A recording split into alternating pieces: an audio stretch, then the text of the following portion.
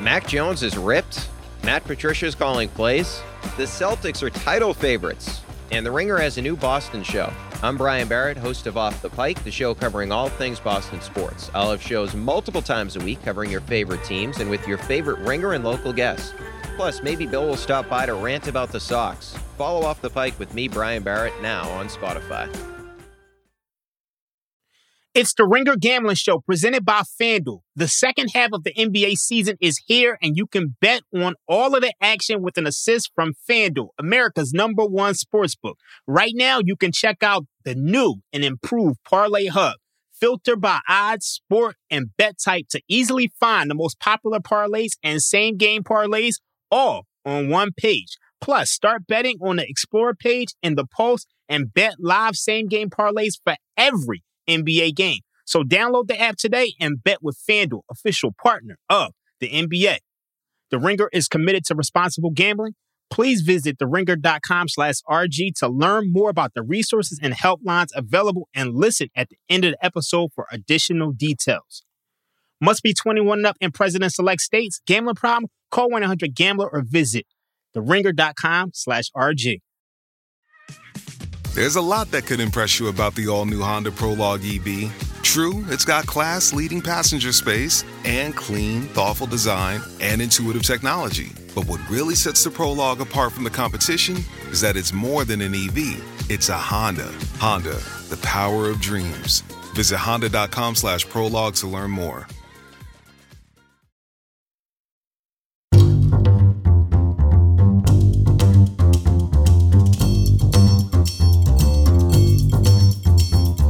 Welcome to the Ringer Gambling Show. We've got Joe House and myself. We're going to break down the upcoming slate of Week 5's action. But House, we'd be remiss not to dote on for a second that disgusting affair that we witnessed last night. I cannot believe somebody purchased these games for $11 billion over the next 11 years to actually televise this crap to us.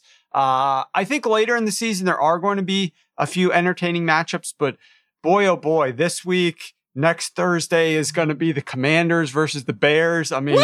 I'm sorry to say the C words, but that was a wild shit show last night. I mean, I have not seen a game that unfolded quite like that in several years. What did you think of that one? Well, you know, I'm a glass half full kind of guy. So I loved every minute of it. And the reason I loved it is because you and really the entire NFL community, when a game is that bad with that little action and that level of incompetence, the Twitter thread is so delightful, so rich, so wonderful. You had some bangers last night. I mean, you came out of the box with, if you think this one's bad, wait till you see next week Bears and Commanders. Oh my God. I mean, the C words, like that one got, 38,000 likes. And then you put up the price of all this stuff. The Broncos paid $245 million to Russell Wilson.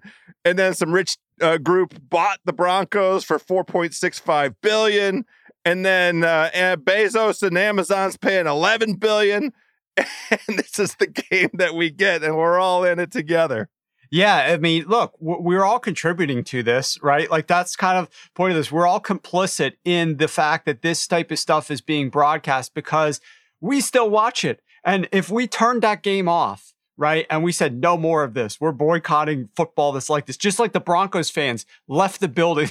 They walked out before overtime. I mean, that was absolutely hilarious. You can't, I get it. There's work the next day, I guess, but like, if you're paying all that money to go to a game and you're already like devoted yourself to it. I don't know what time you had to leave your house to get there. You're wearing your gear. You ate some food like surrounding the game. You bought stuff at the stadium. Like, you're in this thing and you're just like, this quality of football is so bad. And I don't even want to see how this game ends. Like, I've just got to leave, even though it's going to overtime, which literally means like you almost have a 50-50 chance based on a coin flip or, what happens in the next couple of minutes. Like, the game will be decided and you don't even care at that point. You just like given up on life at that point. You don't care what happens. You're just like, I just wasted my whole night. I got to go home. I got to get out of here. I got to get home. That shows you how bad the quality of that football was. And Matt Ryan has not been performing like I expected him to.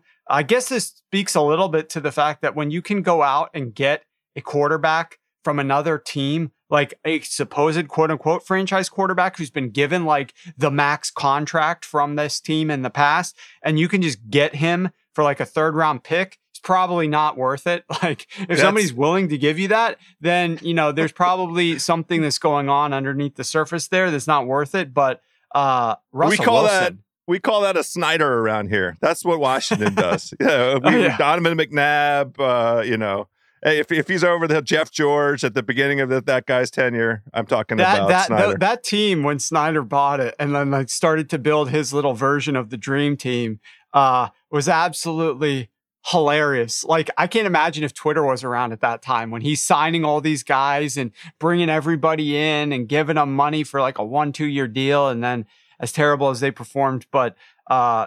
And here we are 25 years Russell later. Wilson is doing. We're here 25 years later and Russ seems completely broken. Yeah. So what's going on? Let's talk some football. What's going on with Russell Wilson? Everything. Yeah. I mean, it feels like so one of the things was he's not as mobile. He's not moving around quite as well, but it's like everything. His mechanics don't look the same. The way that he's getting the ball out, the way that he's reading defenses. Here's a funny comment. Like Pete Carroll earlier this season made the comment that we need to start giving more to Geno because he's actually trusting the offense and doing what we ask him to do. And it shows when you look at Geno Smith in terms of in rhythm throw percentage, the rate of throws that he makes in the rhythm of the offense. He's 5th highest in the NFL. In this very same offense last year, Shane Waldron was still calling it. This was Russell Wilson's offense last year. Same offense, same players, basically. Russ ranked 34th out of 42 quarterbacks in terms of percentage of his throws that are made in rhythm. Like, it's just different. Geno is hitting the guys that are supposed to be hit when they're supposed to be hit. He's making his progressions the right way. And Russ just isn't seeing things the same way. And I mean, you have guys that played with Russ, that shed blood with Russ, sweat and tears with Russ, that really don't like him. Like, and I know the guy could be viewed as corny, and like that should not elicit that level of disgust with a player. Like, everybody is different. Everybody's got their different quirks and personalities and things of that nature. I don't think any of these guys would be like that upset and willing to take shots at Russ just because he's a little bit of a weirdo or a little bit of a different guy. They're taking these shots because of the way that he was playing the game. Was they felt probably was holding them back. And clearly Richard Sherman coming out afterwards, he felt like Russ cost him that Super Bowl. Like Russ cost him that ring. Yep. That Russ cost him that ability to like become a dynasty potentially. And like he still has PTSD big time as a result of that. Like that is a wound that has never healed over. And so clearly like these guys who've played with Russ feel that way. And so there's obviously something going on there with Russ. And now we're seeing like, it wasn't just Pete. It wasn't just this offense. There was something there with Russ himself. Yeah, that's exactly right. And the Sherman thing was really like the most poignant moment of the entire evening. You had to wait for the game to get over. You had to sit through the overtime and then, you know, catch Richard in what really felt like a moment of honesty, true honesty with his on emotion. The couch. Literally on the couch. The poor guy, you said it, he was nearly brought to tears. Well, we will look for opportunities to turn that frowny face with the Broncos upside down and make a smiley face, at least as far as bets go. I put the Broncos on my do not bet list after week 2, and I'm going to keep them there. I mean, I'm not going to ever be in a position. I went against that rule immediately last week with a big teaser leg, 8.5 points. I had them against the Raiders, and they bungled their way to lose by exactly 9. So that's enough for me. I'm staying away. They are a stay away, unless there's some opportunity to go against them. And then we'll bang them away. But how about that game last night as the proper metaphor for this upcoming week 5 slate, which just really feels like, not very much in the way of marquee matchups, not very much in the way of real impactful divisional games, except for the one marquee game that is also impactful on the division, which is Cincinnati going up against Baltimore. I will quickly hit on a couple of the trends from week 4, just because that's what we do before we kind of jump into the games, and only a couple things worth noting. The underdogs this season continue to outperform. They've been doing very well. There is a little bit of a trend coming in to this portion of the season that I like. The Action Network dudes pointed this out. Underdogs in games with small totals are really good through the first 8 weeks of the season. 49, 26, and 1 against the spread. There are 2 games like that this week. The Panthers getting 6.5 home against the 49ers. That's a 38.5 point total. And the Giants against the Packers, Giants getting 8. That's a 41.5 point total. So 2 that fit that. We're always keeping an eye out for those short dogs, underdogs off a straight up loss. When the line is 6 points or fewer, that trend continues to hold. It's 11-6 on the season. We had 4 of those games on the slate. The Colts was one of those games, getting 3.5 last night. They covered the other 3 games on here. You're going to have to hold your nose. It's the C words getting 2.5 at home against Tennessee. It's the Browns getting 2.5 at home against the Chargers, and the Lions plus 3.5 at New England. I will have to reserve judgment on which, if any of those, I'm going to fire on. Probably none. Speaking of firing, very happy last week to ride Dallas for 2 straight weeks. Dallas handled their business here in Prince George's County, Maryland. Continued to humiliate the C words offensive line, and Dallas all of a sudden now I have their game on this here. I don't know if we really can live in a world where Jerry Jones is walking around in permanent Cialis mode, Sharpie. I mean, he's got an erection. It's lasted more than 4 hours. He's just so pleased with himself and with Cooper Rush. We'll get to that game in a second. But let's talk about this Baltimore-Cincinnati game. And curiously, as of this morning when I was on FanDuel, I've seen the number move between 3 and 3.5. I'm seeing it at 3.5. Baltimore by 3.5 at home against Cincy. We have to wait till Sunday night for this really interesting matchup. And there's a bunch of storylines. The Bengals beat the hell out of the Ravens last season. The Ravens could easily be 4-0 this season, but for 2 fourth quarter collapses to 2 very good teams, it seems. Lamar's carrying an outsized load. The Bengals, have they really righted the ship? They can't run the ball at all. They're 31st in yards per attempt. Is this a bounce back spot for the Ravens? Like all those kinds of storylines. I know you and Brother Austin hit on this on the Wednesday show. How are you sizing this up for handicapping purposes? Well, normally I'm looking at offense first, and that is a fun way to look at things. But I'm going to focus a little bit on the defenses here, just because I think that's really, both of these quarterbacks are so good, like so talented, that it's incumbent upon the defenses to figure out a strategy to utilize to slow these guys down. And these are quarterbacks that these defensive coordinators are thinking about all night, all day, figuring out how to game plan against them. And Lamar Jackson, one of the biggest things, obvious things, because if you bet on the games, this is happening. Like, they are up in the first half and then they start giving up that lead in the second half. And this continues to happen routinely. Part of it is Lamar Jackson's performance in the second half is nowhere close to what it is in the first half. In the first half, when he's passing the football, plus 0.22 EPA per attempt, that's minus 0.16 in the second half. He's got a 50% success rate in the first half. That's down to 39% success in the second half. Why could this be happening? Well, defenses could make adjustments, how they were playing him, what they were giving up.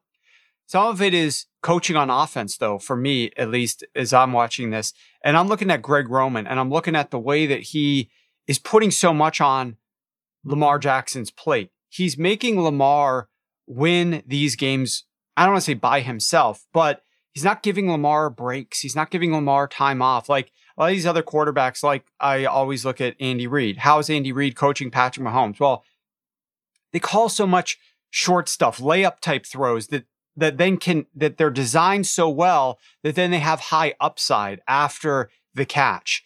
Kyle Shanahan does that too with his quarterbacks, though they're not nearly as talented.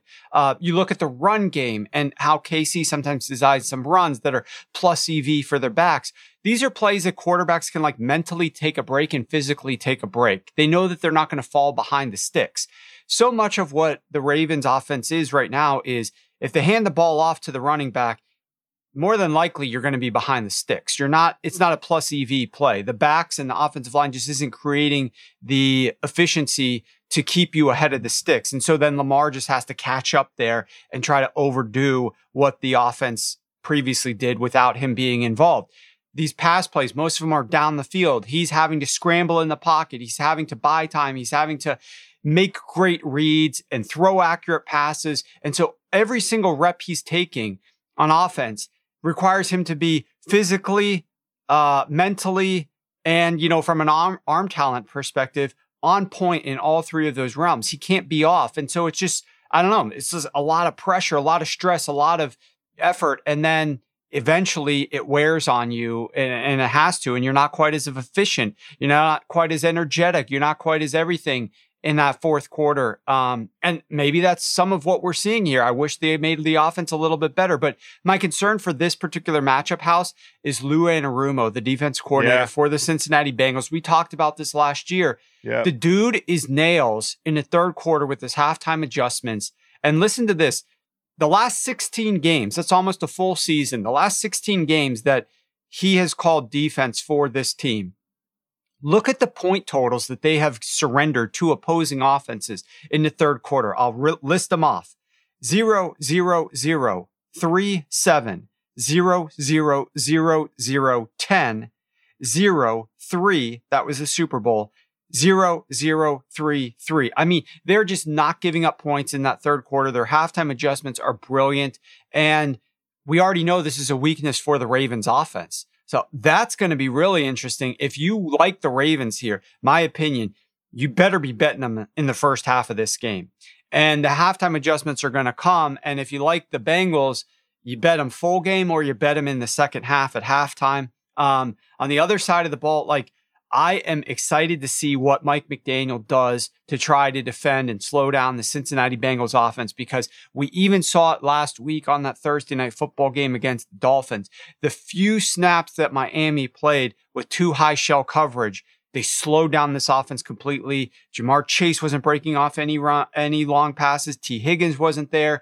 They slowed down Joe Burrow. But most of the game, they weren't playing that style, and they gave up bigger passes in the passing game. The Ravens actually play, the Dolphins don't play too high shells. The Ravens play them at about a league average rate. But we saw a team like the Pittsburgh Steelers or the Dallas Cowboys jack up their usage of too high shell coverage against this Cincinnati Bengals team when they played them earlier this year and had a lot of success in doing that. I hope and expect that the Baltimore Ravens will do the same, jack up their rate of too high shell coverage and slow down Joe Burrow a little bit. And so I'm excited to see the chess game, no cheating in this game, but the chess game between these QBs, very talented, and these defensive coordinators. I think it's going to be a great game to watch from that perspective on Sunday night. Yeah, thank God we got something to look forward to for Sunday night. Part of what you just mentioned reminded me. So, you can't invest too heavily in what happened last season. Different defensive coordinator in Baltimore now, Martindale, so blitz heavy, and Joe Burrow just loved the blitz last season. He was either first or second in the NFL against the blitz. And the other thing that's worth noting is, the Ravens secondary. Now they continue to go through twists and turns, even through the short journey thus far this season. But Marlon Humphreys and Marcus Peters, I think, are both healthy for this game. So that creates, some opportunity for the Ravens to match up in a way they were not able to last season at all. I mean, that second game, they played week 16. It was 2 days after Christmas. the Ravens tried to go to too high shell coverage. They played a lot more cover 2 because their whole secondary was wiped out with injury. Like literally they had nobody left. They shifted to the too high shell coverage the week before that because they couldn't play any other coverage scheme. Like they, as you said, Wink Martindale loved to blitz, play man behind that. They couldn't do that because they did not have the secondary. Everybody was injured. So yeah, the Bengals got them that first game. And yeah, the Ravens secondary is completely destroyed that second game. Trust me, Baltimore has been seething. John Harbaugh has been seething over that game, that season against the Bengals now for a while. And now you've got the Ravens at home in prime time, able to extract revenge here with a healthier secondary. I just want to see how it looks, right? Because that was so shocking the way that the Bengals put up those points on the Ravens last year. And I just want to see what the Ravens answer is here, right? It's like you're coming out in like, the third round of a heavyweight bout, and the first 2 rounds, like the underdog really took the favorite to school. And we'll see like what this favorite is made out of. The Ravens are favored by 3.5 points right now. They always used to run this division. The Bengals were kind of like the redheaded stepchild, no pun intended, especially when Andy Dalton was there. The rifle. And the red rifle. And so I'm just excited to see what happens here. Okay, so we don't really have a perspective. I mean, is there any benefit? There are plenty of 3s out there. That feels like a fair number. It feels like kind of a sharp number. I look at the total. I consider the total for a minute is anything 47.5, just because of how prolific we've seen both of these offenses. But I don't really want to mess with the total either. The Bengals haven't given up more than 20 points to anybody this whole season. And especially what you just described, what you ran through in terms of their second half adjustments, like unless Baltimore goes out and scores, 24 points in the first half, I don't really want to mess with the total either. And it's again, right in a place where it feels uncomfortable. I don't want to bet the under on 47.5 with these teams. So I this might be a game where I just sit back and enjoy it. I mean, I don't feel like there's any as value. well as I do. You're not going to end up doing that. I get you're putting on the sharp cap right now for a second, but as well as I do. It's just tight. There's no obvious side. That's all. I'm not arguing with you. Like I completely agree with you from that perspective. What I will say is this: when you're looking at this game, the right way to bet this game, in my opinion, is, as I said before, if you like the Ravens, it's first half. If you like the Bengals, it's full game or second half. If you like the total, I would be looking first half over if you wanted to bet this thing, as opposed to full game over, simply because of those adjustments in the second half. I personally made this total kind of close to where it is now, but there's a lot of 48s on the board. And I will admit, like I did take a little dabble on the under here, because I am expecting and predicting that these defense coordinators are going to take a lot of pride in how they try to game plan for their opponents, and also keep track of Rashard Bateman. If Rashard Bateman is out for the Ravens, that is a big time blow, because he is like the only perimeter threat that this team really has. Like Devin Duvernay is a role player. He's talented a little bit, but like he's nowhere near what Rashard Bateman brings to this offense. And if they're down Bateman, it makes it a lot easier to defend this offense, in my opinion, for the Cincinnati Bengals defense. Yeah, well, it'll be fun. I'm glad to have it Sunday night. Only other real game of consequence to me, and some of this has to do with the way that the Rams just lost to the 49ers. It's Dallas going into LA. Dallas is getting 5.5 points. The total there is 43.5. We're calling this the Jerry Jones Cialis game. They to their credit, like I really hate giving Dallas credit for anything, but what they've done in very short order, and basically a season and a half, in revamping the defense and bringing in Dan Quinn and letting Dan Quinn, scheme up. Now they hit a home run with Parsons. And so, congratulations on drafting well and having what looks like a generational talent. Knock on wood, you want them always to be healthy, but they're competitive up front and in the secondary. And I watched it, to my own satisfaction, because I won money. And it was a perfect emotional hedge going against the C-words last week, because if they beat Dallas, then that would have been wonderful. But that game was really out of the question within the first quarter.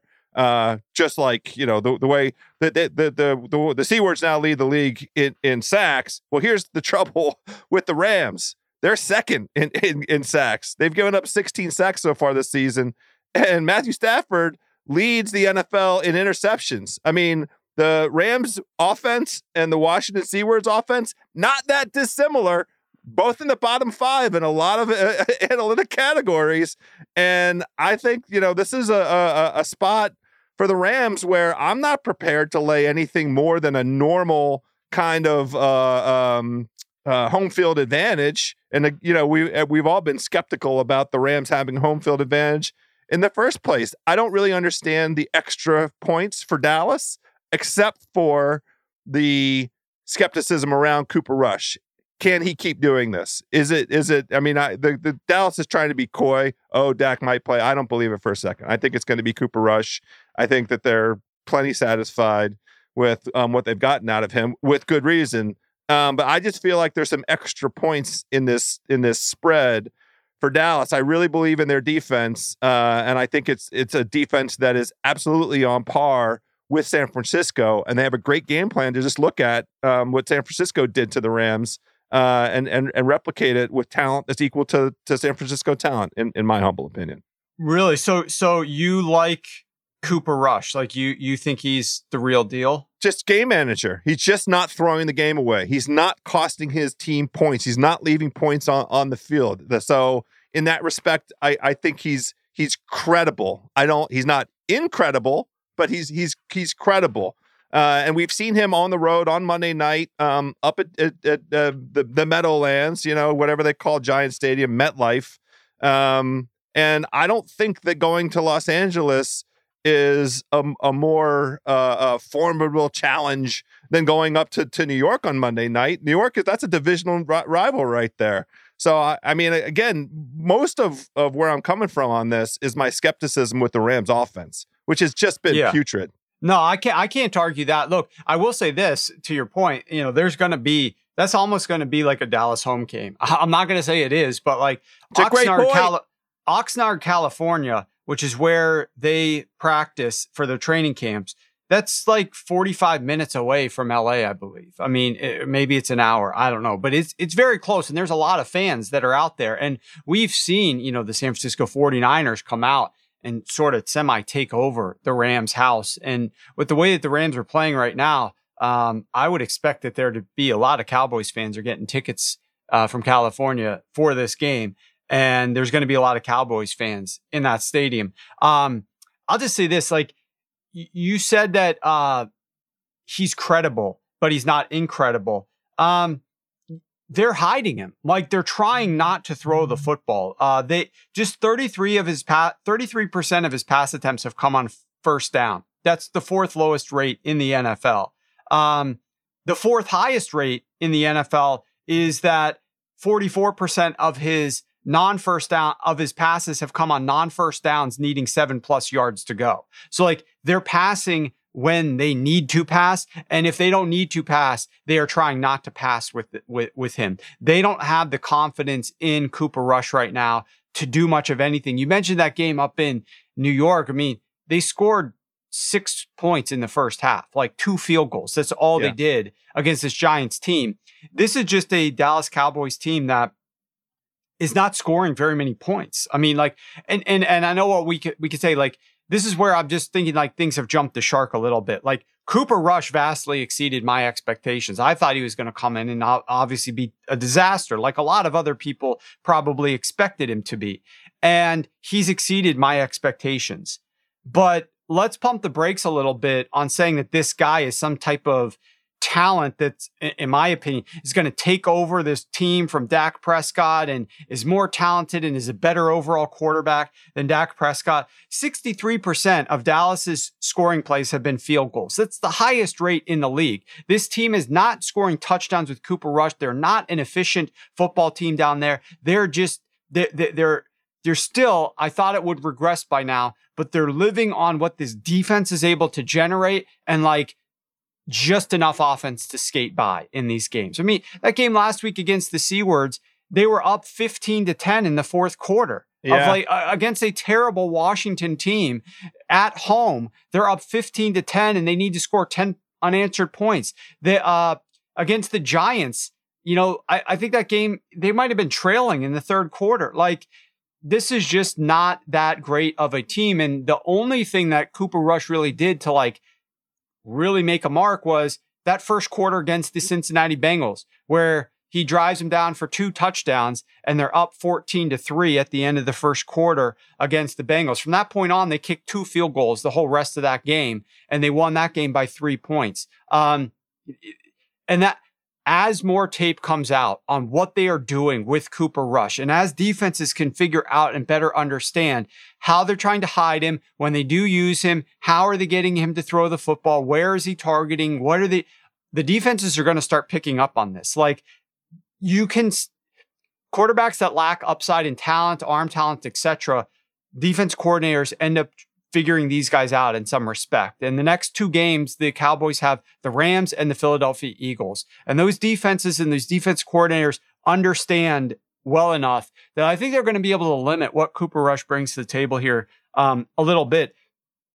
The curiosity for me in this game, I like to talk about coaching and strategies and shit like that. So part of me for going on a dive here into what I'm wondering what the Rams are going to do here offensively. But you have a team, as you greatly pointed out, that cannot pass block whatsoever. They're down to their 3rd string center, I believe. Yeah. They can't protect Matthew Stafford. He was absolutely destroyed in their last game. And you got a defense in the Dallas Cowboys that's number 5 versus the pass and number 25 versus the run. Dallas ranks number 1 versus explosive passing and number 32 versus explosive rushing. There's no reason here. And as you know, I'm an advocate of passing the football in general, because a pass play on average is more efficient and gives you closer to the end zone than an average run play does. But in this situation, I would lean into the fact that the matchup here favors your run game over your pass game. And I know your run game hasn't been that great because the O-line stinks, but Matthew Stafford, you're throwing him to the wolves if you're asking this guy to drop back 40 plus times against this defense, in my opinion. He might end up injured in this game, and he's already dealing with that elbow issue. But after taking 7 sacks and a number more hits, and now on a short week, against this pass rush, you better come out and try to run the football a little bit more here. You better lean a little bit more into that, because that is the weakness of this Dallas Cowboys defense. I don't know. This line is pretty well set. It's odd that it's hanging in this dead man zone of 5, 5.5, 4.5. These numbers aren't all that valuable at these spots here. And it's not really taking enough Cowboys money to drop it down to 4, but it's not really taking enough Rams money to push it up to 6. So I think it's set really well right now, and I'm just excited to see where it moves from here. But the under has taken a lot of sharp money earlier in the week, the full game, the first half, etc. And what was that? What did it open at?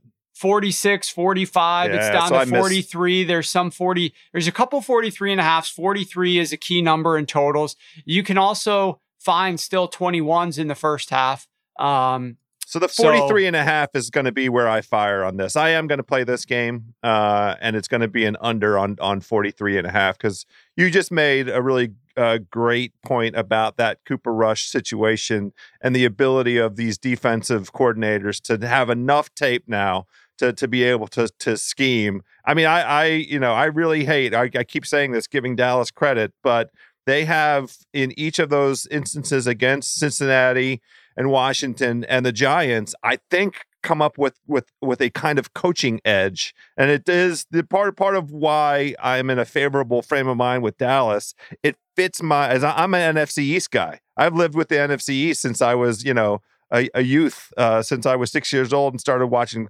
football. This is a classic NFC East kind of style of football, to the way it fits my eye. So that's why, I'm clearly, I want everybody to understand my bias here. That it favors this kind of defensive oriented ball field position, take points where you can get them kind of approach.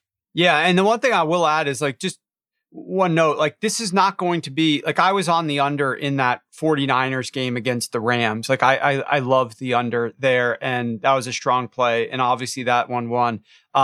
This is not going to be the same type of performance. Dallas is not necessarily the same type of defense just because they have a good pass rush as the 49ers are. The 49ers are so accustomed to playing Sean McVay's offense. The 49ers are so good at slowing that down. It helps that the O-line is so beaten up that the Cowboys can take advantage of it. But there is a chance for a couple more bigger plays here on both sides of the ball to cause the total to have a little bit more consternation and concern. But in general, I think that is the way to look for sure. This episode is brought to you by Hotels.com. If you're busy like me and you're trying to catch your kids' games, it's important to have somewhere where you can go to find a good hotel. We're all over the place. Sometimes, we're in Florida, we'll be in New York. We want to take the wife on a quick vacation and get away. Whether you're looking for a relaxing getaway or heading out of town to see the playoffs, Hotels.com app has a perfect hotel for every trip. Compare up to 5 hotels side by side so you can see prices, amenities, and star ratings without having to switch back and forth between options. So start planning your next getaway and find your perfect somewhere in the Hotels.com app today. This episode is brought to you by Empower. You got money questions like, can I retire early? What are my best savings options? Can I afford to pay for my kids' education? Luckily, Empower has all the answers. With Empower's real-time dashboard and real live conversations, you get clarity on your real life financial goals. So join 18 million Americans and Empower what's next. Start today at empower.com. Tap the banner or visit this episode's page to learn more. Sponsored by Empower, not an endorsement or statement of satisfaction by a client. This episode is brought to you by Lululemon. Guys, if you're ready for a new pair of pants, try one of Lululemon's ABC pants. They're made to make you look and feel good. And there's lots of different styles to choose from. My favorite, because I walk around LA every day, I like the joggers. I'm not jogging, I'm just walking fast. But if you're working out, I would try them out. And if you want something a little sleek, maybe business-like, maybe try the ABC Slim Fit trouser. But I am a joggers guy. Once COVID happened, I was just like, I want to wear jogging pants and joggers and all kinds of soft pants as much as I possibly can, especially when I'm working out. Ultra comfortable and versatile. ABC pants are really in a league of their own. Buy a pair right now at Lululemon.com. I want to move to the Urban Meyer horny dog game of the week. And I set this one up and then, had some opportunity to keep going into the research. And now I'm not so sure that I'm convinced on the outcome for the dog. This dog has become very popular. It's Seattle going into New Orleans. New Orleans is favored by 5.5. The total is 46.5. Part of the early indication from the research was you want to go against a team that's come back from London. That the teams that have to go over to the UK when they come back because of what that travel requires and how out of rhythm that whole situation, what that creates for the team in its ability to prepare is an opportunity. But for Seattle, they went from Seattle to Detroit and then back home, and now they're going to go from Seattle to New Orleans, and it's a 1:00 game at New Orleans. So that feels like something of a wash to me. I'm not prepared to say there's a big advantage on Seattle's behalf because of the travel situation for the Saints. We still don't really know. I don't think have the Saints announced what's happening with Jameis? Is he going to play or not play? I'm leaning to not, but I still don't know yet.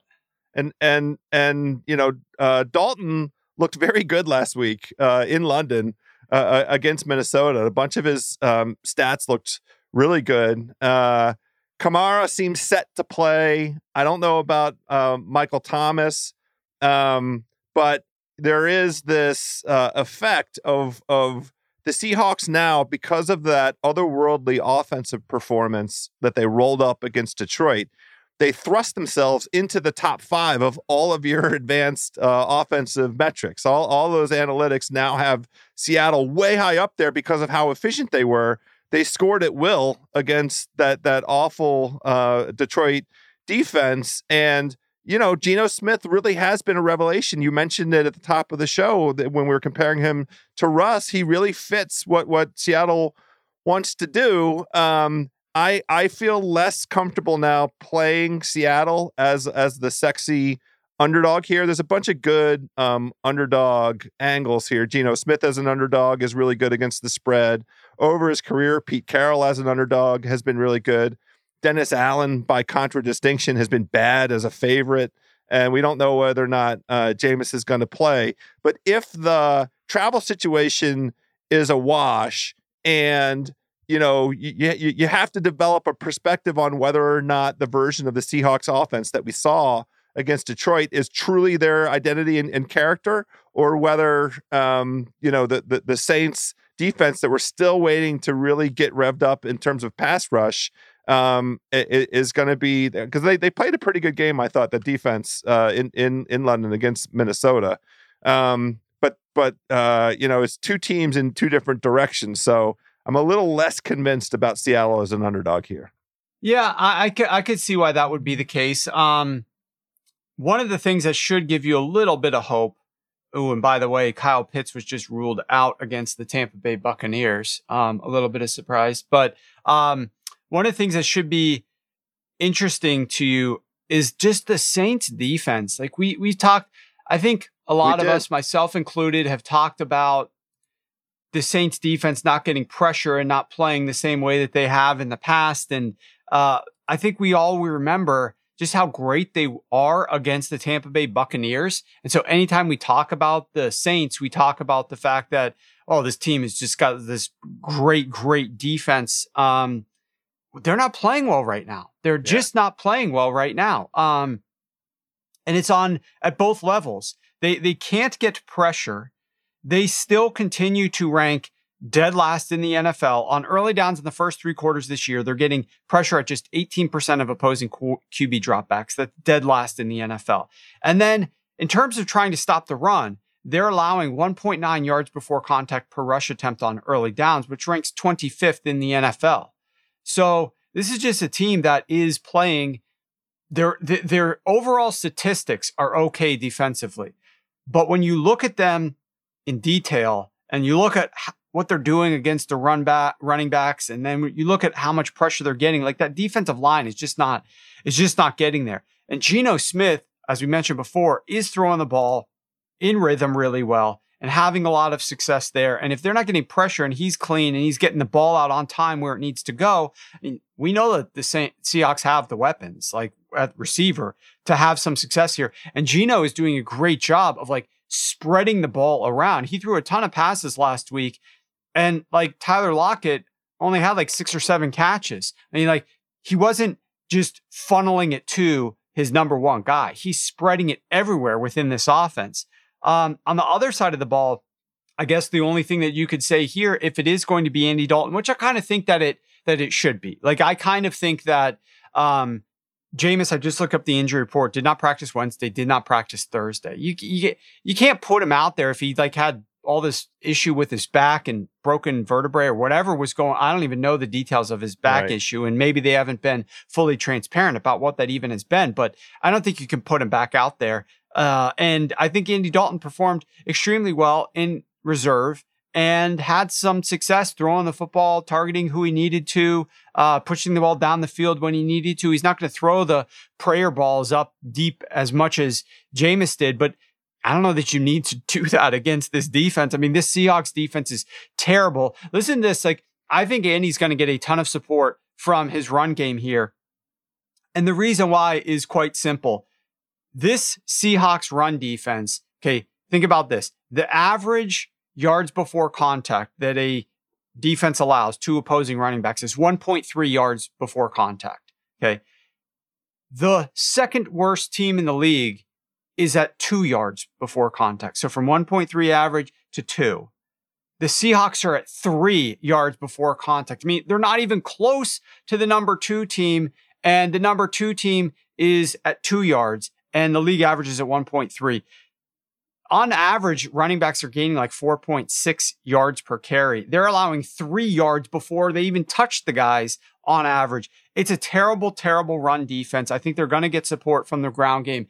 There is a reason, for me at least, that this total has now sitting at 46 points. You know, up up from earlier in the week at 43.5 points, which is where I bet it towards the over.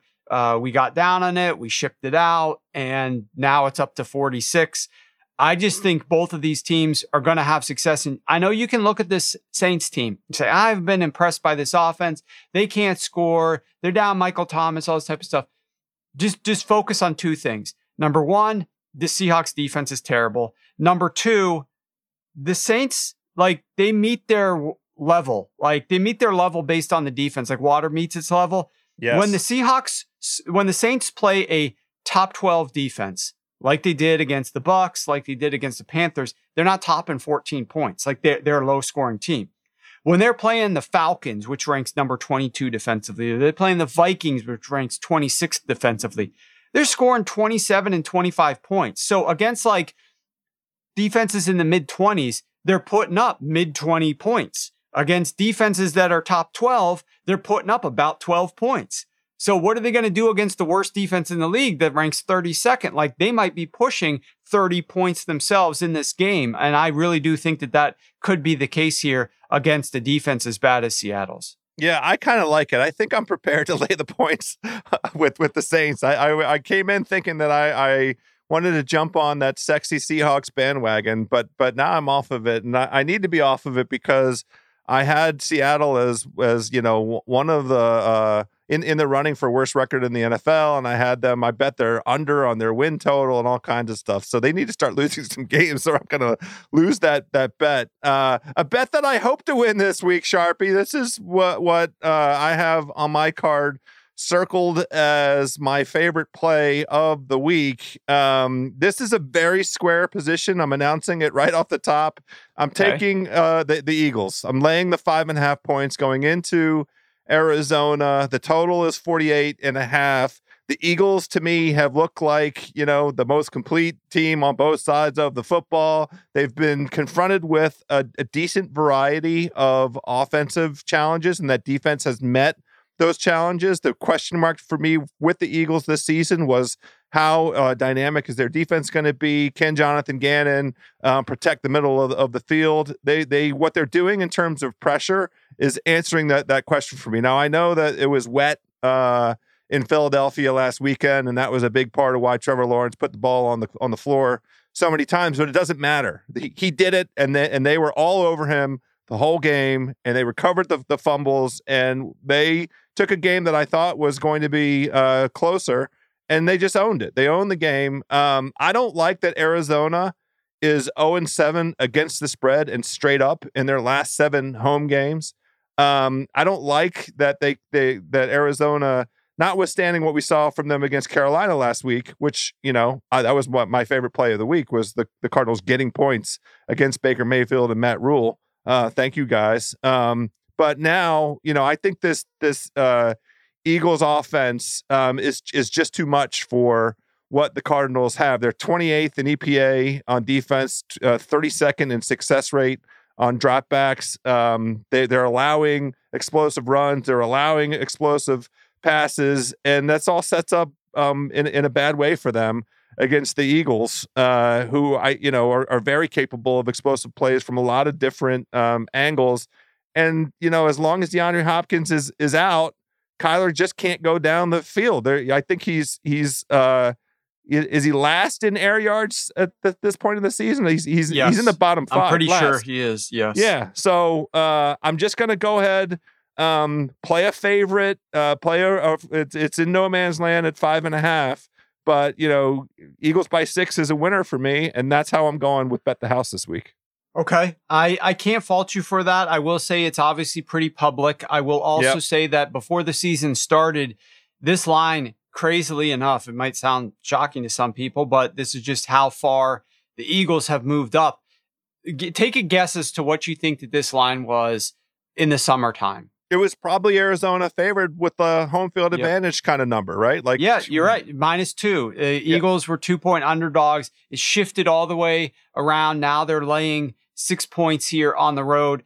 Just like we've talked about with regard to the way that the Bengals-Ravens game set up, my opinion, if you're betting this one and you like the Eagles, you should take them in the first half.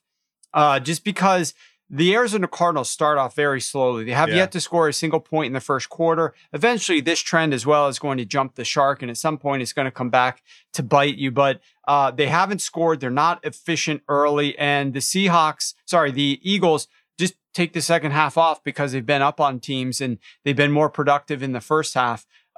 Two things here on this game for me. The first one is this massive regression, which I expected before the season started with regard to third downs for the Arizona Cardinals. This team was number 1 in third down conversion rate over expectation based upon the yards to go on average that they had last season. This year, they are dead last in the NFL. They're the number 32 team in third down conversion rate over expected. And they've played the 11th easiest schedule of opposing third down defenses. They are facing a league average yards to go on third down, but they're just converting 22% of their third downs. And it's a big reason why this team in the first half has the number 1 fewest points scored per drive, number 3 most punts per drive, and number 3 fewest scoring drives in the NFL this season. It's been terrible. They were terrible out in Carolina before Jeremy Chin went down, and then they got things back on track. And the other thing that I'll mention here is like Cliff Kingsbury, right? Like he won 11 games last year, but none of us really think he's that great of a coach, right? And I just don't know. Something's going on there.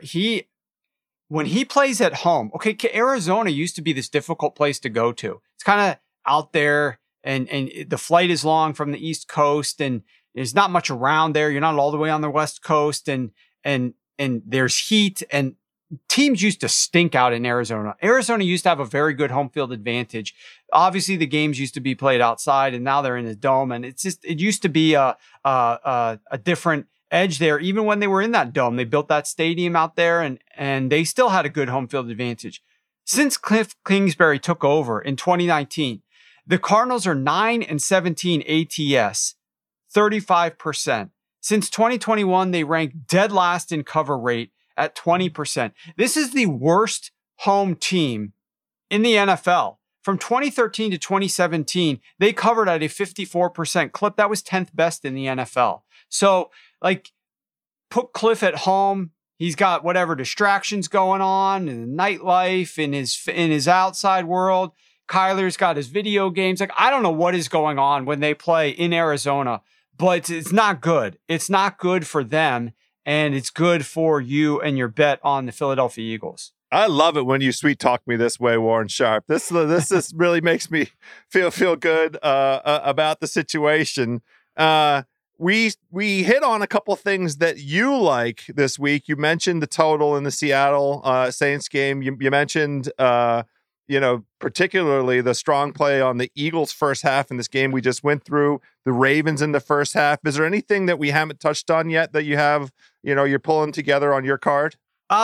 I mean, those are some of the strongest things. There's obviously some other things that I've played this week, but I mean, you fortunately for the listeners here touched on a number of games that I've already taken. So I was able to give my opinion as well as the way that I've played some of those games if people want to tail along and join in. But I mean, I think you could still get the Eagles first half. It's just becoming in my opinion, a pretty squarish bet, the more people that jump on it. And so that game does concern me a little bit from that respect. But I do have some of my own money on that one as well. So no, I think you covered it pretty good. Okay, well, good. Speaking of pretty good, I don't have a ton of exotics this week because of the slate. Like, I don't really want to mess with Pittsburgh getting all those points up in Buffalo. I don't really want to mess with that game. The Buccaneers, when they were favored by 8.5, I liked them. 8.5 against Atlanta. Now it's up to 10. I don't really want to mess with that. Don't want to go against Tom Brady with fire shooting out of his eyes and divorce lawyers in his back pocket. Not interested in jumping in to that mess. And the teaser card really was not very juicy. I have one sensible teaser for sensible people that this week. It's teasing Green Bay from 8 down to 2. and teasing the Browns from 2.5 up to 8.5. And that's just it. It's just a regular 2-legger. I'm not going to go nuts. Between those two legs, the Browns at home against the Chargers, Green Bay with the Giants, which one do you think is more likely to be a problem for me? I like them both. I was a little concerned good. about I thought it was a pretty good teaser card, but not from a traditional long teaser this week, because you weren't moving some of the 7s down through. But I think the Jaguars make for a compelling leg. I think last week's game in the rain with all the problems that were going on there in Philadelphia made this team look a lot worse. As long as Doug Peterson has this team refocused and does so quickly, they are better than the Houston Texans, sure. And they should be able to win that game. And that's all you need them to do if you tease down the Jacksonville Jaguars. And I think that they should be able to bounce back from that game. They're a very good team on both sides of the football and are better than a lot of people think, especially if they're taking too much out of the game last week. Look, the Packers, my biggest concern for the Packers is Saquon Barkley and the run game of the New York Giants. But that really is all the Green Bay Packers have to worry about, right? Like you defensively, you've got your strengths and your weaknesses, but when you know that like the only real threat that you've got is this running back, if you lose that game because you couldn't contain him, shame on you. You know, like if you let Saquon run wild over in London and you end up losing this game because of that, like this defensive coordinator needs to reconsider what he's doing in life, because that easily could be like the primary focus of what this defense looks to try to stop. I like that the Giants are 3-1. They've played above their heads. They are a team that I think is doing well against some questionable competition, but the Packers should be able to handle their business here. With regard to your Browns leg, that's a fun game. That's an exciting game. Last year, that game was 48-45 or something like that. Yes. Out in LA. I love the fact that the Browns should be able to run and run often here. I mean, we expected this Chargers defense to figure out what was going on with their run defense and to plug it up. And they went out there and they got the players that we thought were going to plug it up, and they still can't stop the run. They still are having problems stopping the run. And now you're going up against Nick Chubb and Kareem Hunt. Like, I think that the Browns are going to have a lot of success running the football here. Jacoby Brissett passing it underneath. This is all about how Kevin Stefanski calls this game. I do think that they have the edge there in their play calling philosophy over what the LA Chargers bring to the table. But anytime you play against a quarterback like Justin Herbert, you know, like there's the potential for him to come out guns blazing. And I don't think Jacoby Brissett has the skill set to like engage in a bang for bang, battle, like Baker with all the weapons that they had at the receiver position at the time was able to do last year in the Dome. But I think the ground game's going to be good enough here for the Browns for them to keep this game to one score. So I can't fault you for that one either. I like it. Then you're now making me, you called to my attention. Do you think there's any value in the total of that Browns Chargers game? I just reminded, I know it's different personnel, but with Garrett out and with Bosa out, 47.5. I see that number on FanDuel right now. Is that a potential overplay for us? Well, so Garrett is back now. Oh, he is back. Okay. He went Garrett from Q. is back. Okay. Clowney is still a question mark, but Garrett is back. Bosa is out. The problem with the Chargers is that they lost key contributors at multiple levels of their defense. Yeah. So definitely an issue there. I don't really have a lean at this moment on the total. I do think, however, longest rush attempt for Nick Chubb over 18.5. That's a winner. That's a winner. We're going to play that one. And you just talked me into getting a little more exotic, because now I have to put the Jags in a card. And I also now have a 4-legger. Tell me why the Chiefs can't win by 1.5 at home against the Raiders on Monday night. Yeah, again, that's not your typical Wong teaser, and a lot of money is going to be tied up into that game because it's 7 points. They just need to win the game on Monday night. But Yeah, the Raiders had a great spot against the Denver Broncos last week, and I liked the Raiders in that game. I expected the Raiders to come out and perform well enough on both sides of the football to slow down Russell Wilson, and now it looks like, paper towel can slow down, wet paper towel can slow down Russell Wilson in this Broncos offense. But I think you're in for a different battle here. The only question mark in that game, House, is totally different defense coordinator. So they're running a different defensive scheme than what they were getting gashed by with Patrick Mahomes before. But I think Andy Reid and Patrick Mahomes, with extra time to prepare for this game, absolutely should be able to handle business here and take one step closer to trying to secure a home field advantage for them. Well, while we are in this exotic territory, let's go ahead and jump into the land where we try and turn one beer into hundreds of beers, my friends. The Same Game Parlay Plus, sponsored by our good pals at FanDuel. And here's one way you might consider it. I think the boys went 0 for 6 with their legs last week. This upcoming week, we're looking at the 1 o'clock slate, and it'll be JJ John Stremski, Raheem the Dream, Palmer, and our guy Austin Gale building out legs for a Same Game Parlay, 5 legs, 6 legs. Keep an eye on it. We're looking for max bang for our buck, max beer for our buck. Let's be honest about it, because don't you dare bet anything more than a beer. The boys were 0 for 6 last week. So if you want to, one way you could do your own Same Game Parlay Plus, just fade the ringer. Fade our guys. This thing is it's exotic. We're wanting to do something crazy. Go ahead and go against. Nobody's gonna yell at you. These totals come in, the parlay pays out an incredible number. We want everybody to have beer. So please try and cook up something, but the boys will have it out. It'll be out Sunday morning in our usual manner. And then please do what you like with it. But if you win some beers off of it, send me a note so we can see it and celebrate it together.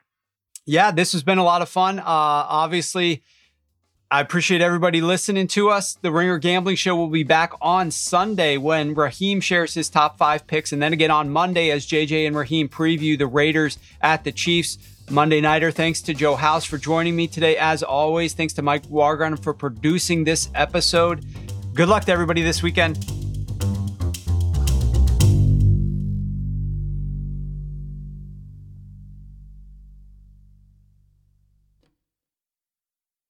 This episode is brought to you by Hotels.com. If you're busy like me and you're trying to catch your kids' games, it's important to have somewhere where you can go to find a good hotel. We're all over the place. Sometimes, we're in Florida, we'll be in New York, we want to take the wife on a quick vacation and get away.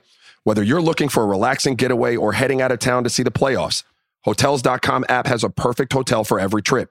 Compare up to 5 hotels side by side so you can see prices, amenities, and star ratings without having to switch back and forth between options. So start planning your next getaway and find your perfect somewhere in the Hotels.com app today. This episode is brought to you by Empower. You got money questions like, can I retire early? What are my best savings options? Can I afford to pay for my kids' education? Luckily, Empower has all the answers. With Empower's real-time dashboard and real live conversations, you get clarity on your real-life financial goals. So join 18 million Americans and empower what's next. Start today at empower.com. Tap the banner or visit this episode's page to learn more. Sponsored by Empower, not an endorsement or statement of satisfaction by a client.